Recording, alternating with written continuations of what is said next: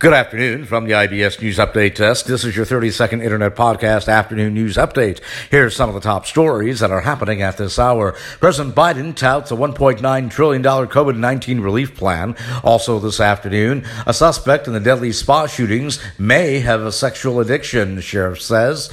And Asian Americans reported nearly 3,800 hate incidents in the past year. And that is your 30-second Internet Podcast Afternoon News Update for now. We'll have more podcast news updates throughout the day. Until then, from the IBS News Update Desk, I'm Nicholas Anastas, wishing you a very good afternoon. This portion of the IBS News Update was brought to you today by United Airlines. United, come fly Chicago's hometown airline. Come fly the friendly skies of United.